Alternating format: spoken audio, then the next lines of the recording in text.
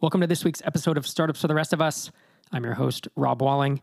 Each week on this show, we cover topics relating to building and growing startups using an ambitious yet a sane approach. We're not willing to sacrifice our health or our relationships to grow our company. I'm excited about this week. I'm diving into this idea of a startup roundtable or a news discussion show. And, I discussed a few topics with Derek Reimer a couple weeks ago, but going a little deeper, this is the first, essentially a roundtable where I invite two guests on and we talk through topics that are relevant to us in the microcomp, the startups to the rest of us, the self-funded, the indie-funded community. I hope you enjoy the show. And without further ado, let's dive right in. So here we are at Startups for the Rest of Us inaugural startup roundtable discussion. I have some pretty interesting stories to discuss today. Before that, I have two interesting guests I'd like to introduce. First on my right, as no one can see, but we're in a camera, is Jordan Gall. He's host of the Bootstrapped web podcast, as well as founder and CEO of CartHook. Thanks for having me on, Rob. I'm excited for this interesting new format. Let's see where it goes. Yeah, I'm excited too. And above Jordan, in my view, is Tracy Osborne, founder of wedding marketplace Wedding Lovely, that she shut down, about a year or two ago, and now the Tiny Seed program manager. How you doing today, Tracy?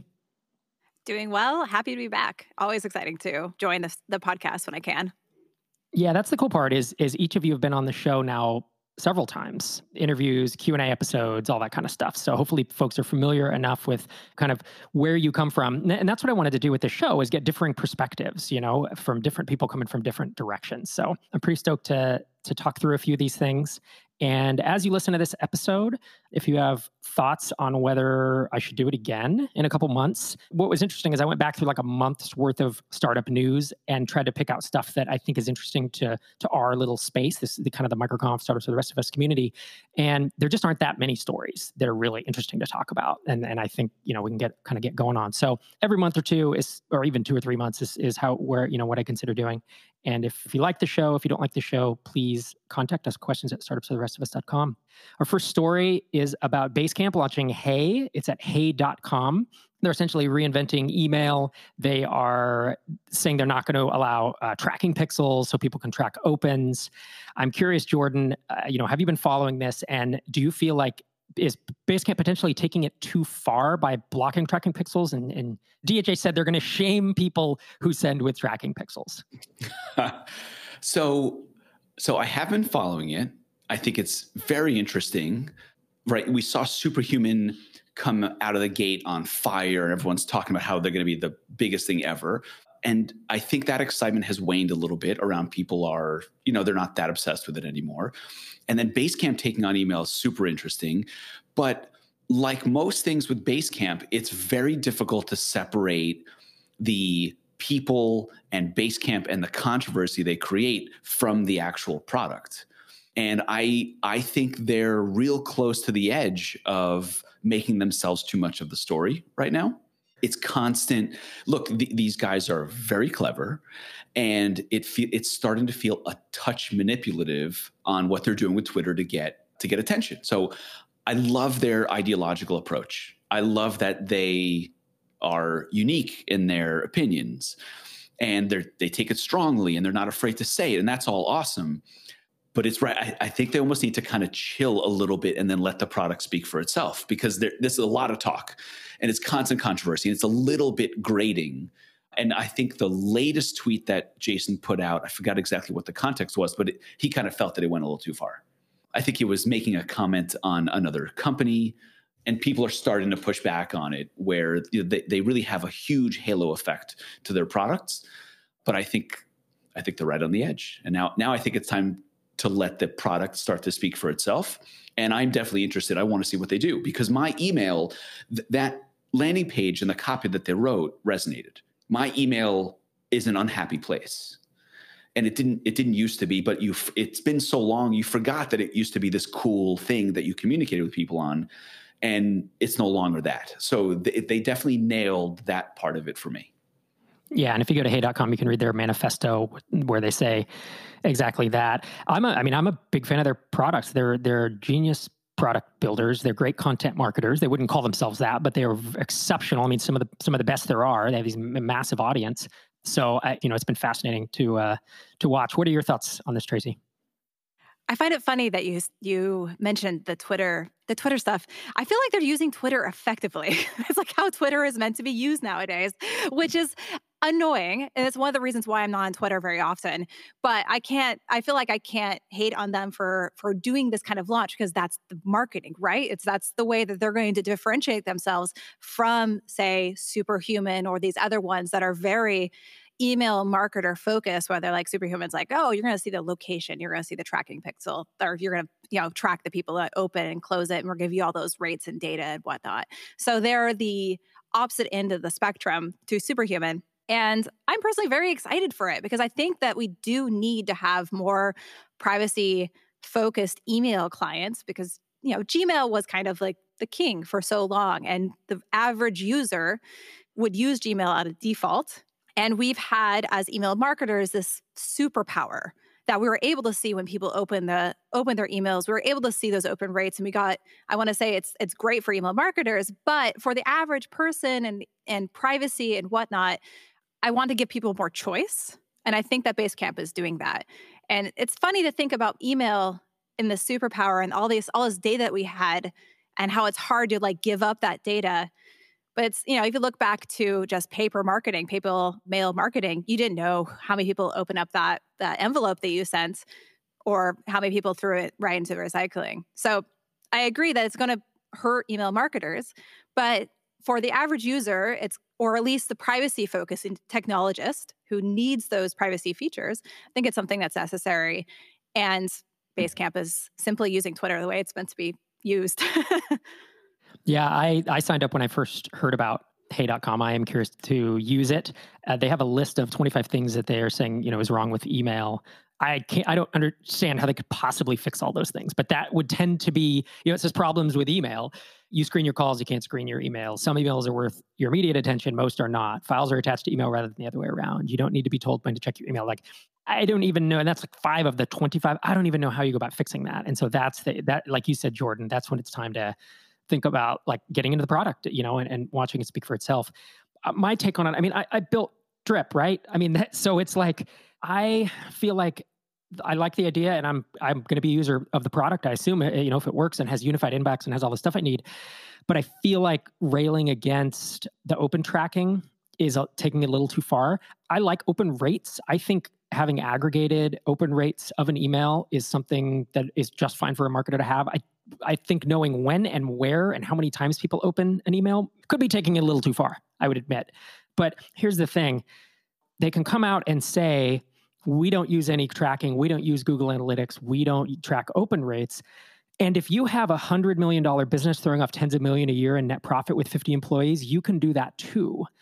But if you're a bootstrap startup and you're trying to get to 10K or 50K or just trying to pay the bills, you're in such a different position that I would caution against taking that as advice or as something you should do as a business person, because I think it can be dangerous. You've heard the mentality of hey, build a great product and everyone, that's what we did and everyone used it. I'm not saying Basecamp has said that, but there are people who come out and say, look, I just built a great product and never marketed it, and magic. And everyone wants that to be the case.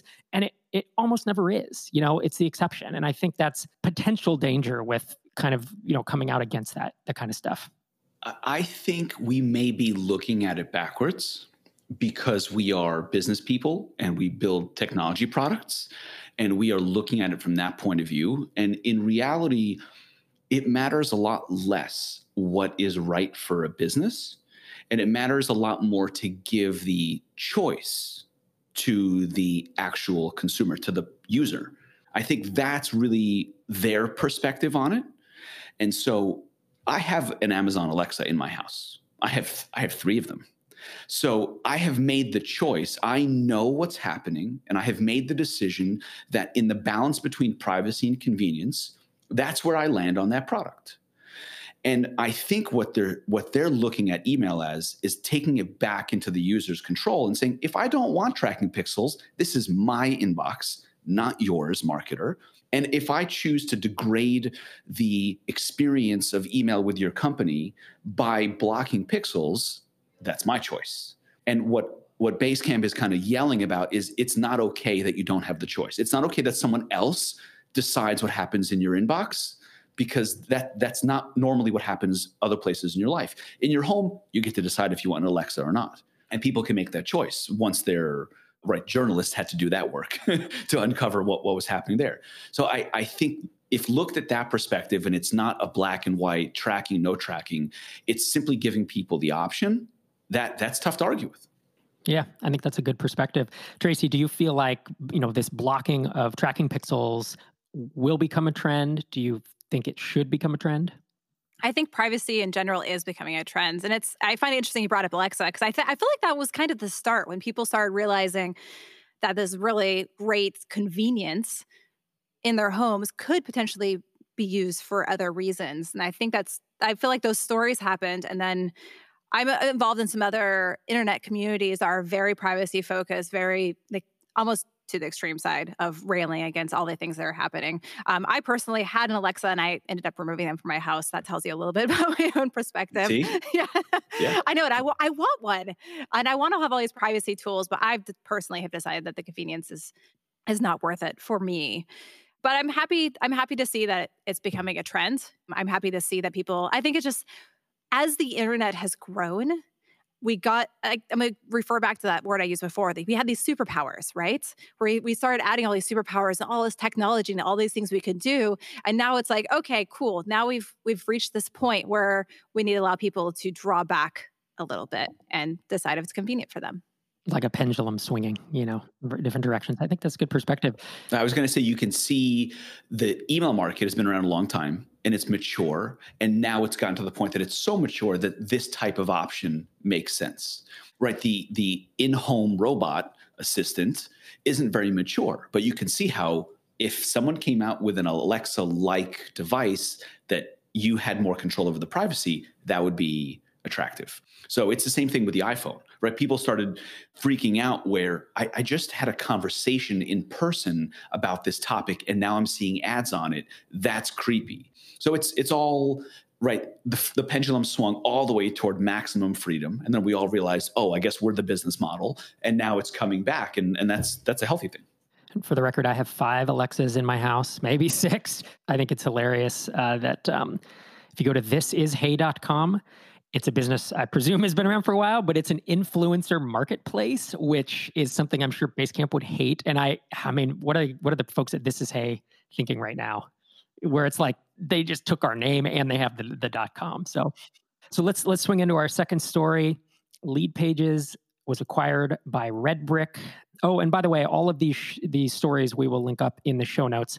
So to clarify, because I actually had some people asking this, Leadpages was sold to Redbrick, which is like a software. It's a holding company. It's almost, I would almost phrase it as private equity. I don't think they said that in the news story, but these private equity funds get together and then they buy software companies and manage them. Leadpages was sold. Drip was not. And in fact, to say that Leadpages acquired Drip is actually not technically accurate. Leadpages and Drip are 2 products. Leadpages is landing pages and Drip is NESP, marketing automation. And they were owned by a single holding company called Avenue 81. And Avenue 81 acquired, that's the company that raised funding and stuff. And it's kind of synonymous. It was synonymous with Leadpages, but then it is what acquired Drip. And so now essentially they've sold Leadpages. And, according a quote from the CEO of Drip, John Tedesco, who I know personally, actually worked for him before I left Drip a couple years ago. He said that, the acquisition is allowing us to now ruthlessly focus on pursuing our markets. We have a clear capital base in which to execute. We're flush with capital. So we're going to use it with discretion, use it intelligently.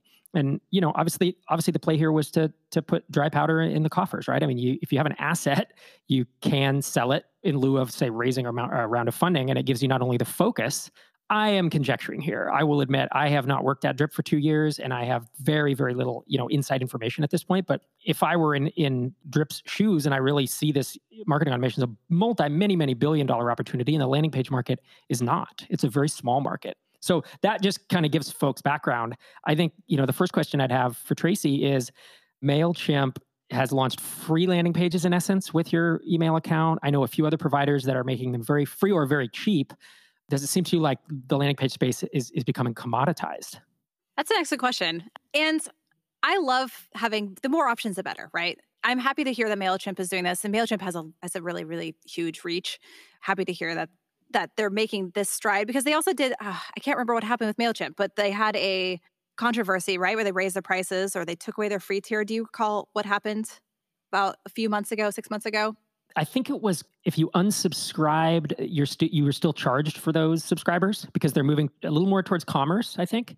Yeah, right. Okay. So that makes, because that came out, and I think that kind of hurt a lot of people's usage of MailChimp. And so now they're have these free landing pages.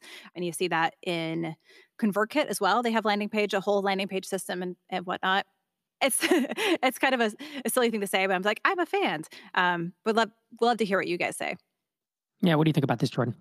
Yeah, I think they're commoditized. I think they're lead gen. I mean, the business model is subscribers. So if landing pages help you get more subscribers, then the company whose pricing is based on the number of subscribers you have has a very vested interest in giving you the ability to add more subscribers. So I think it makes sense with the business model. It's also been commoditized. And just to clarify, the statement that you just quoted from the CEO, that's the CEO of Avenue 81, the company that's still... Correct. Okay, cool. Just want to make sure of that. So I love this corporate level strategy stuff. It's my favorite. So a lot of people are going to look at it and say, oh, Leadpages failed or it wasn't able to do what it wanted to. I think this is brilliant. This is an asset that will only decrease in value moving forward. They're able to effectively raise money for their email marketing product, which is Drip, and they don't need to sell equity in it because they had this other asset. It's great. They basically just raised, I don't know how much they sold it for, but my assumption is they raised tens of millions of dollars in non-dilutive capital to go after a much bigger market in email marketing. And now it'll be interesting to see what they do and which playbook they run. Are they going to run up market and hire salespeople and go after the Marketo version of things? Or are they going to go with quantity and long tail and go after MailChimp? I'm going to assume they're going to go high end with an enterprise sales team and run that playbook. And now they have the money to do it. And they didn't need to sell any equity in it. It's great. Acquiring Drip was a very smart move. It worked out nicely for you. And it looks like it might work out really nicely for them also. Now that they kind of, especially if they've thought this through over the past few years, then it was brilliantly executed. Let's bring in a product. Let's make it the focus of the company. Let's sell off this asset. Then we have our coffers ready, and now we can go after a much bigger market. That's the optimistic view of it, but that's an exciting version of things.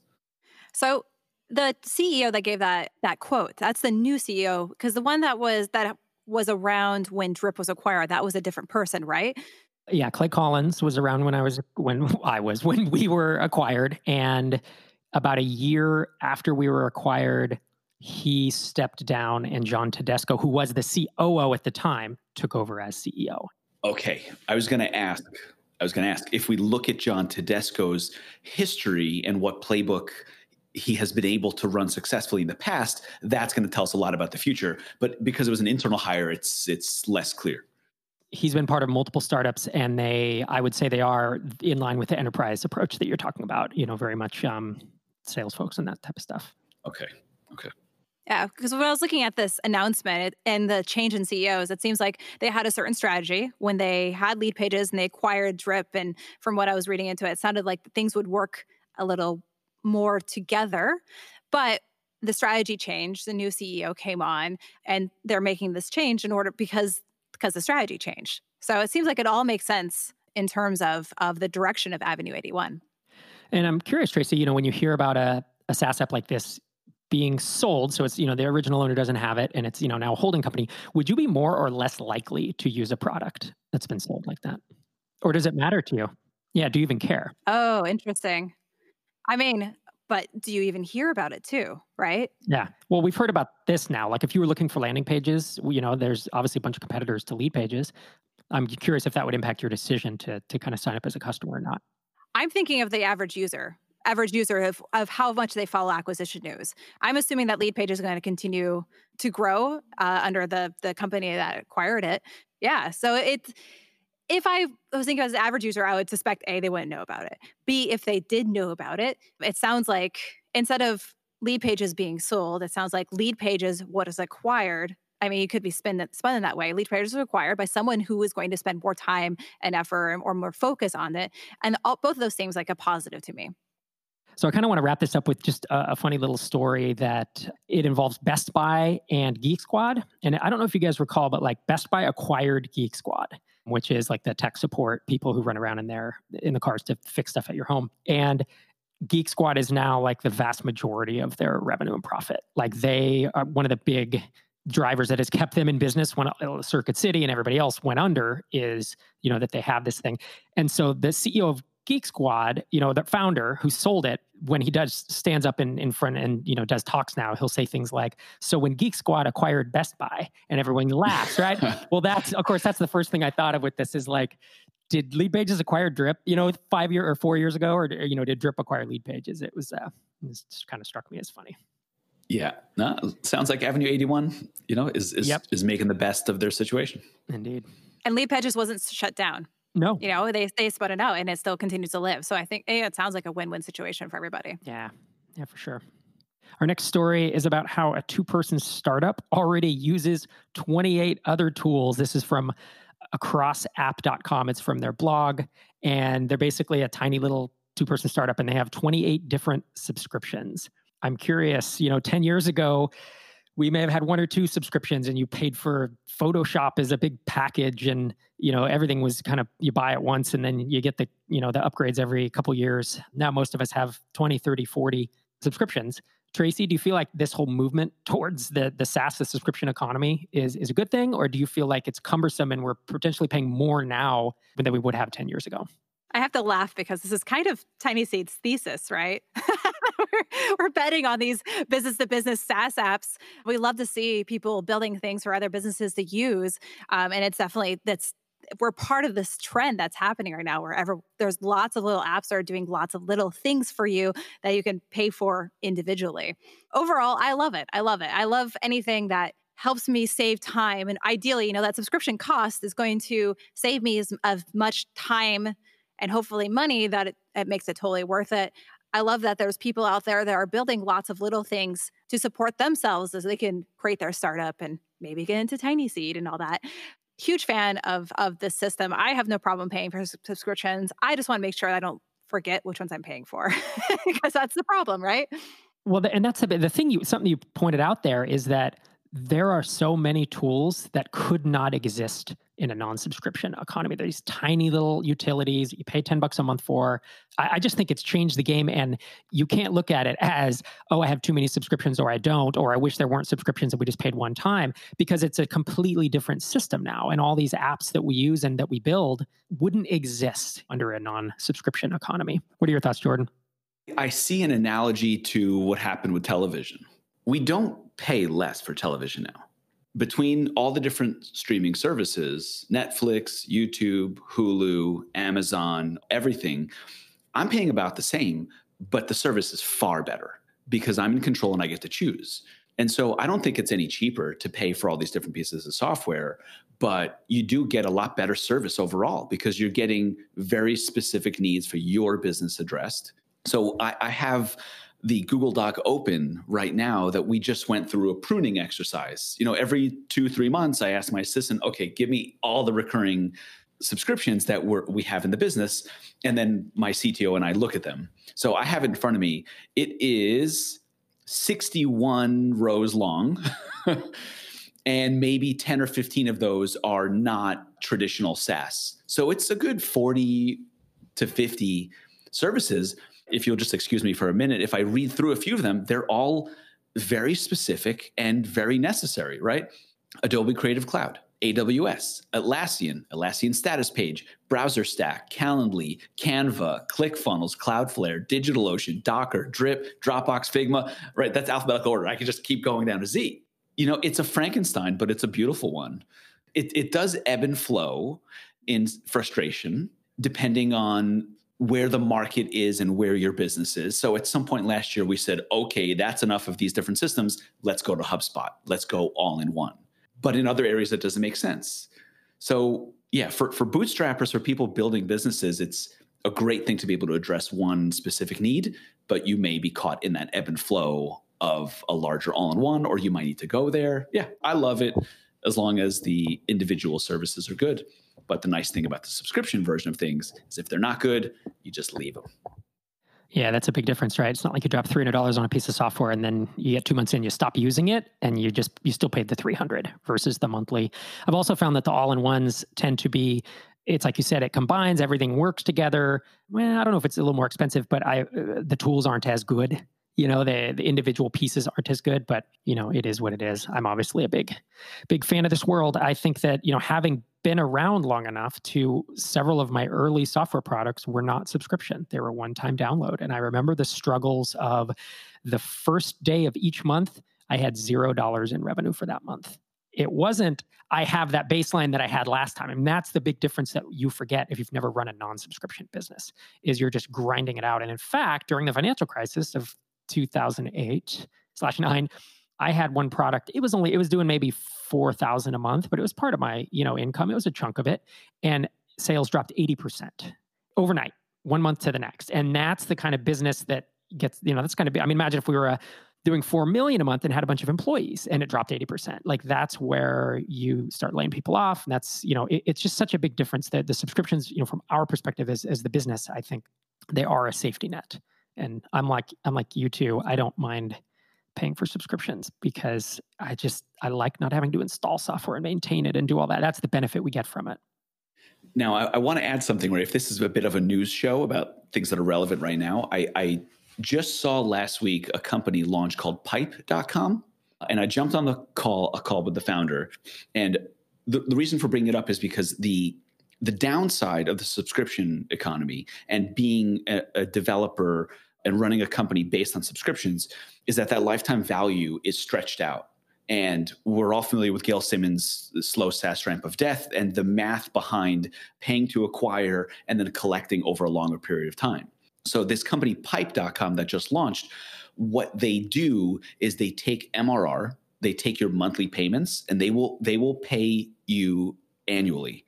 So if I have a customer that pays us $500 a month, Pipe will look at that and say, okay, we understand your churn rate. We think this is a good bet. You can choose to sell us this customer, and we will give you the whole annual amount of money upfront, and then you just continue collecting monthly from them.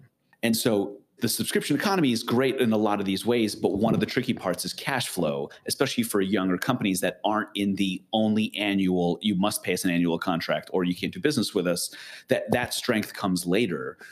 So it is tricky on cash flow, but there are additional financing options like Pipe.com that are starting to address that. We've seen revenue-based finance. We've seen other things. Pipe.com is not debt, and it's kind of like factoring, but for SaaS. And they charge you 15%, which is basically what you would charge people anyway, because you would give them 2 months free. That's kind of the default.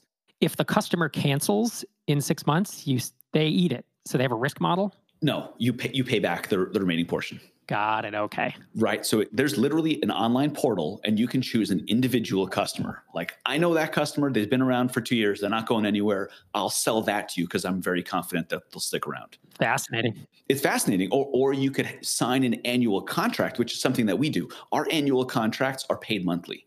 So we have annual contracts, but we don't have this big, large chunk. So they sign it. And then, that is even less risk. So this is an annual contract. They're paying monthly, and I'll click that and hit sell, and I'll get the money for that entire thing up front, minus the 15%.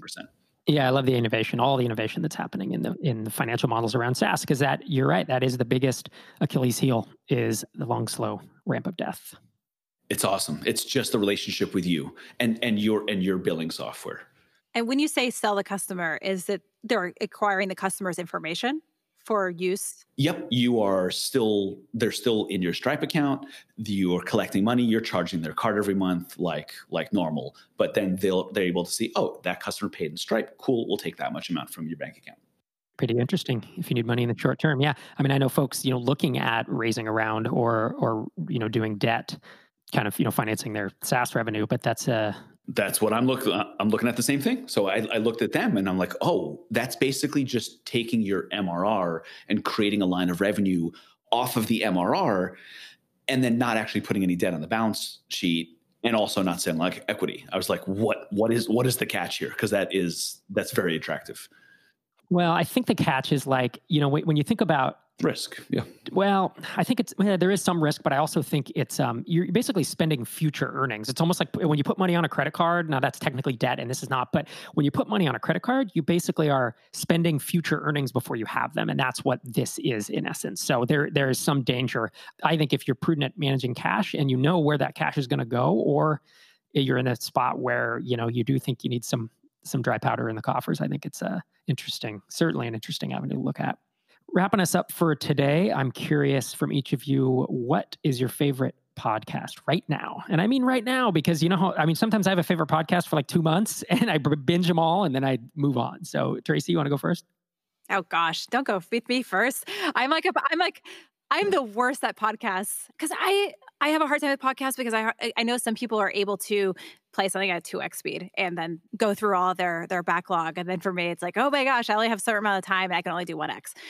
That said, and it's a dorky one, I'm still a big fan of Adventure Zone. It's by My Brothers and Me. It's their D&D podcast. I mean, also My Brother and Me is another one I listen to. And it's just because I need to turn my brain off from work. I listen to a lot of work-related podcasts, Startups for the Rest of Us, Out of Beta, a lot of other ones. And it's really nice to have something that's just a bunch of people just in a room together having fun. I would say that would be my answer, is the Adventure Zone and by extension, My Brother and Me. How about you, Jordan? Yeah, I'm just going to reject your premise entirely and mention several of my favorite podcasts. I'm not picking my favorite. That's cool. So I need to be kind of generic, and I absolutely love the Joe Rogan podcast. It's interesting. It is just really interesting. It challenges a lot of your thoughts and assumptions and is entertaining. It's funny. And there's so much of it. So you don't have to listen to every one and you're fully entertained. I also love the Dave Chang show. The chef, Dave Chang from Momofuku, has a great podcast that is about food, but also about creativity. He brings people on from his network in the Bill Simmons world. So that's a very interesting one. I like Brian Koppelman, The Moment, and I absolutely love The Story Pirates.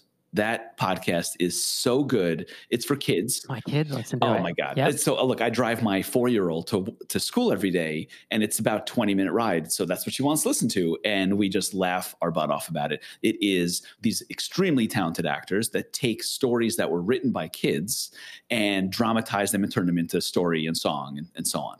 And it's so brilliant and so entertaining. And the kids all love it. And it's like, you don't mind listening to it. I don't know how many more times I've listened to the Descendants 3 soundtrack before I bang my head up against the wall. So Story Pirates, big thumbs up. Yeah, me as well. They've written books that my kids have. We actually saw them live. They came to Minneapolis and performed at the Parkway Theater, and we went and saw them. And they do a bunch of improv, right? I mean, they're really talented improv actors. And so you saw Lee and Nimini and Rachel? Oh my gosh, we totally did. And for me, I mean, the one, I listen to 40 podcasts, so I'm not going to run through them. But the one that I'm really digging right now is Reply All from Gimlet Media.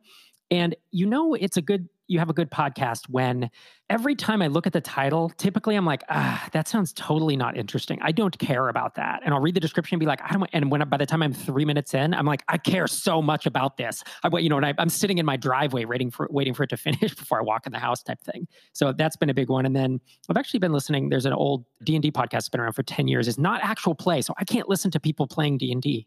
I can play it and I like it, but I cannot listen. So I can't do Adventure Zone. I tried and I can't get into it. But there's one where they talk about, the lore and the history, and they talk about the books, and they talk about rules and how to be a better DM, and just all the stuff around it, the meta, which of course I'm always interested in the meta, right? Can't just start a company. You have to talk about starting companies, right? I can't just play guitar. I have to learn how they're made. Can't play D&D. I have to learn how they're created. But Save or Die and Save for Half are the two that I'm really into. And one has been around 10 years. So that's going to wrap us up for today.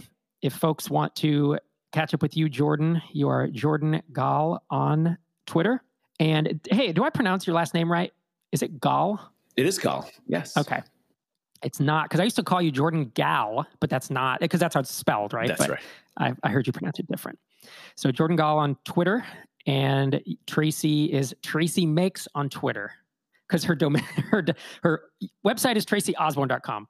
If I could get Tracy Osborne on Twitter, I would, but I did not. I had I don't know, some people might know my old Twitter username, and that was a terrible idea. And Tracy Makes is better than what I had before, and that's what I have. It's all there. And then if you're interested in podcasts, check out Jordan on Bootstrapped Web. Thanks so much for joining us today. Thank you, Rob. Yay, thanks. I have to be honest, it was a fun show to prep for and record. I hope you enjoyed it. Certainly feel free to reach out.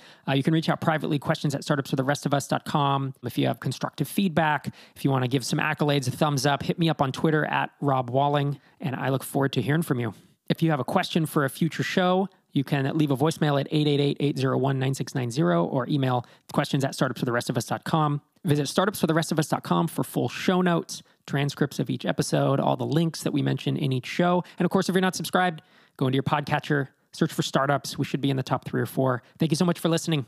I'll see you next week.